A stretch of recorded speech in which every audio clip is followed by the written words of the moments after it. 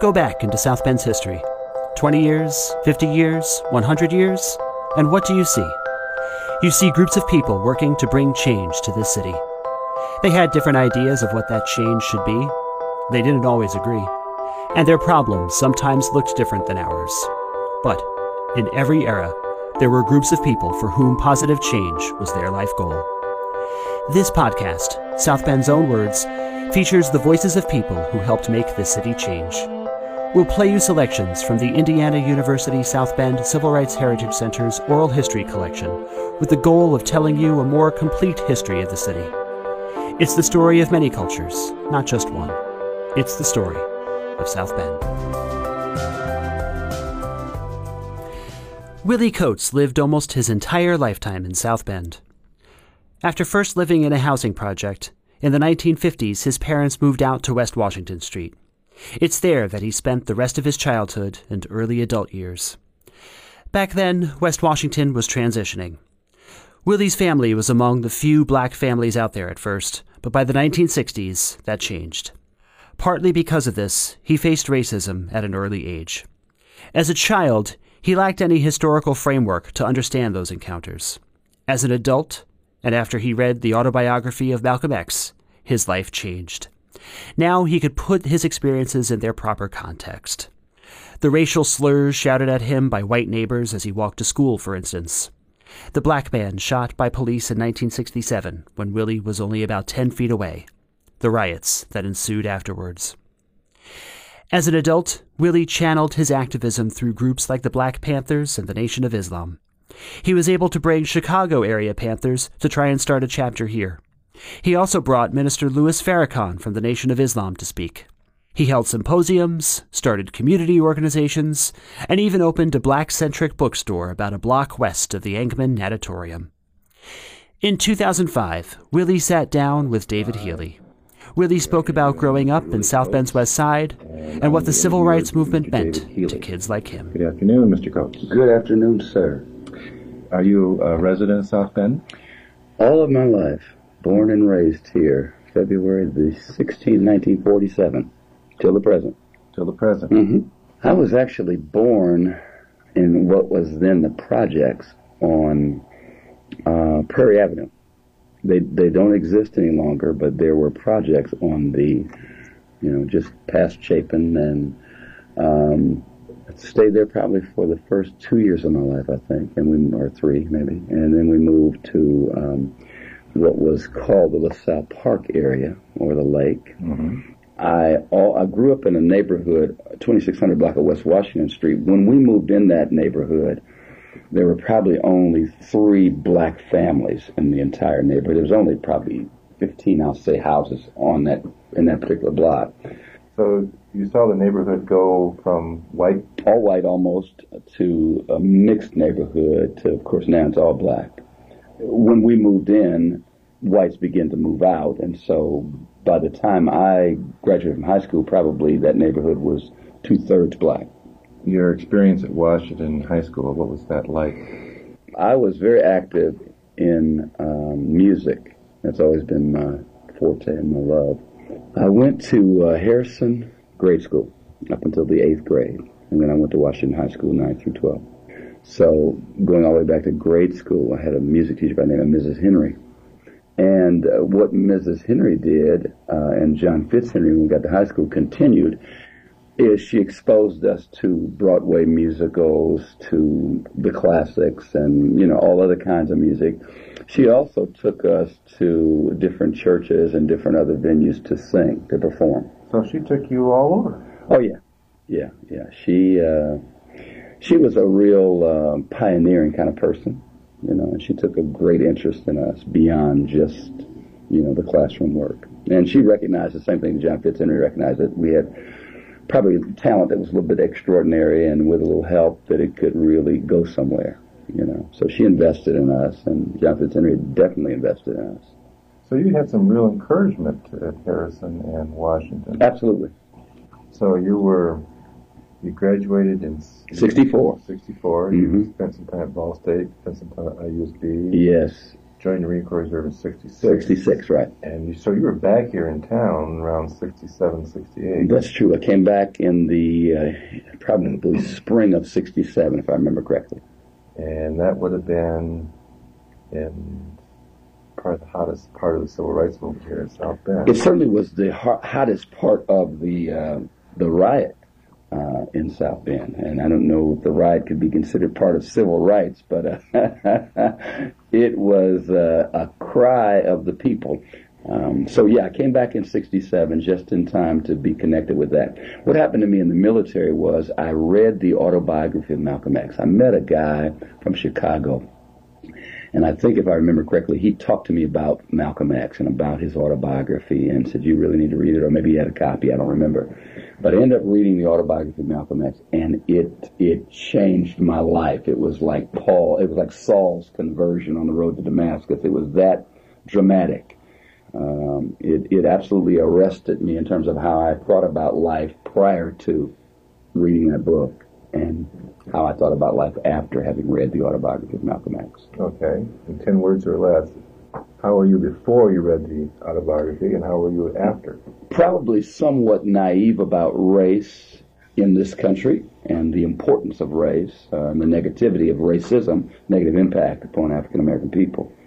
And probably after having read that book, very much now awake, alert, alive to the importance of race, particularly as it relates to black and white in America, and everything, how it colors and skews everything that we have to deal with in this country.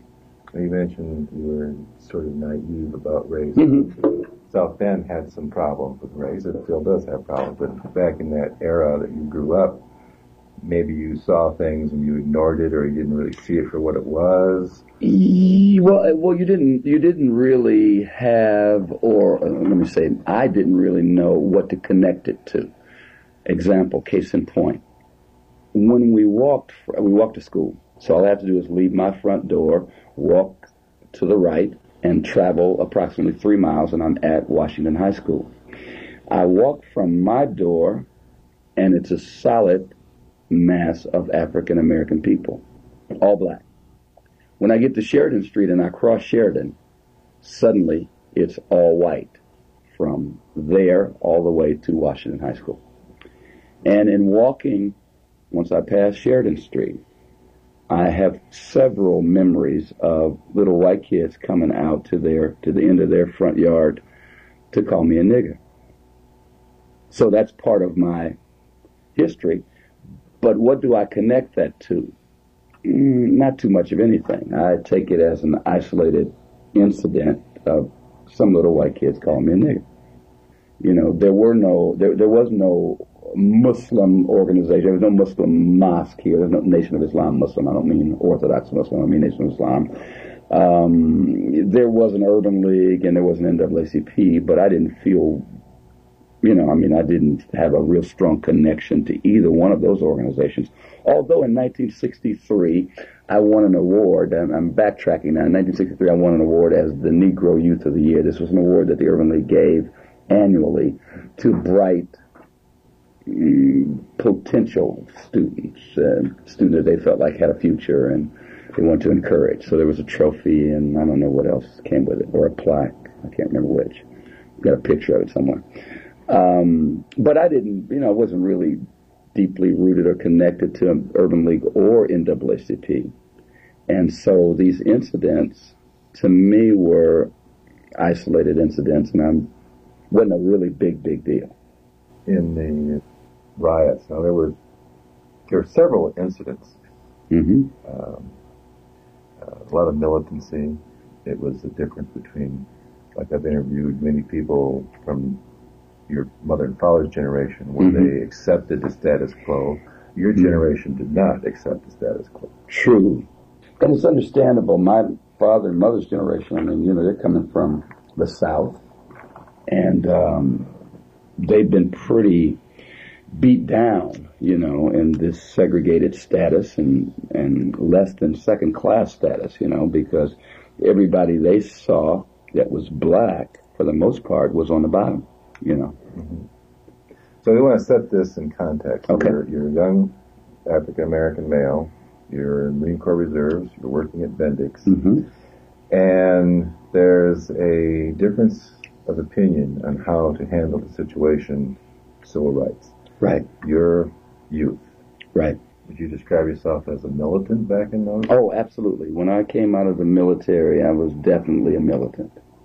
So, how did you respond? What organization did you belong to, and what were you doing? The organization that I looked to would have been probably, first of all, the Black Panthers, because they began to be highly visible as a militant group of young blacks at that time. Did we have Black Panthers in South? Not in an organized way. Mm-mm. We had them in Chicago, and we brought, I remember probably 67, 68, we brought a couple of guys in from the Panthers from Chicago. They were meeting at IU, right here.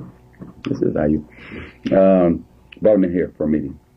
So 1967, I'm searching. Okay. I'm involved in the riot in 1967. When Melvin gets his leg shot off, I'm from here where I am right now to that corner just behind that bookshelf. So you judge how many feet that is. Not very far away. About 10. 10 feet away when he gets his leg shot off. I'm right across the street. I showed up just as the police had fired into the building there. And, so I'm in that. I had been involved in it couple nights prior to that. Then following that, moved it down to West Washington Street, and we threw rocks at cars and Molotov cocktails and that kind of thing. So that's where I would have been. With age, you've mellowed, I take it. Well, I've mellowed in some ways, and I hope not too mellow, because what generally happens to people is, as we get older, we definitely have a tendency to become more conservative in our thinking and want to preserve our lives. Which can really be a very negative thing, I think. If our eyes have ever gotten open, I think the real struggle for a person like me is to keep my eyes open and keep my mind open and keep my heart open. And I feel in many ways that I'm at least as revolutionary as I was in 1967 right now. My approach to it obviously is different. I pastor a church and have been for the last 23 years. So I'm not talking about political power growing out of the barrel of a gun. But I believe that as we were taught in the movement days in the 60s and 70s, that you can't make revolution without a revolutionary ideology. And so for me, the Bible is the most revolutionary ideology one could ever study. Now, it's always a matter of how you interpret and how you preach it. But I find it to be revolutionary, and I find Jesus to be the most revolutionary man that ever walked the earth.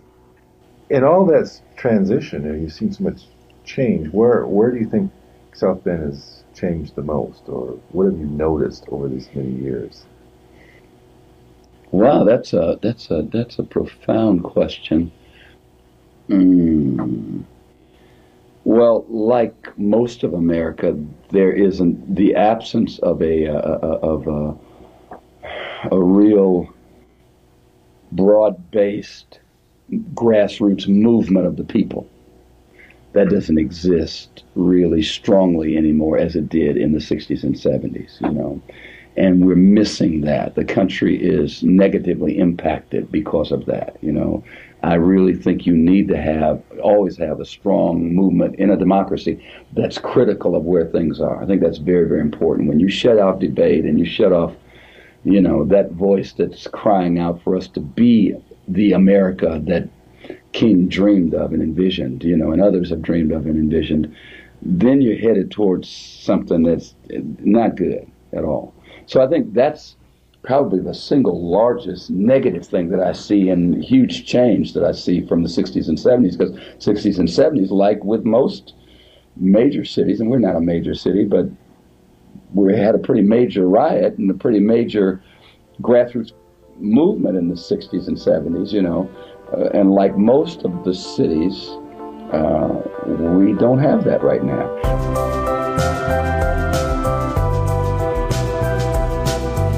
South Bend's Own Words is made possible by executive producer Kevin Tidmarsh and me, George Garner. Want to see and hear more about South Bend's history? Our archival collection is online at Michiana Memory, a partnership with the St. Joseph County Public Library. Go to michianamemory.sjcpl.org. Special thanks to Civil Rights Heritage Center Director Daryl Heller for his guidance and support for this project. Learn more about the center and how it changed a formerly segregated South Bend swimming pool into an active learning center dedicated to sharing the history and contemporary issues around civil rights and social justice. Visit us in person or online at crhc.iusb.edu.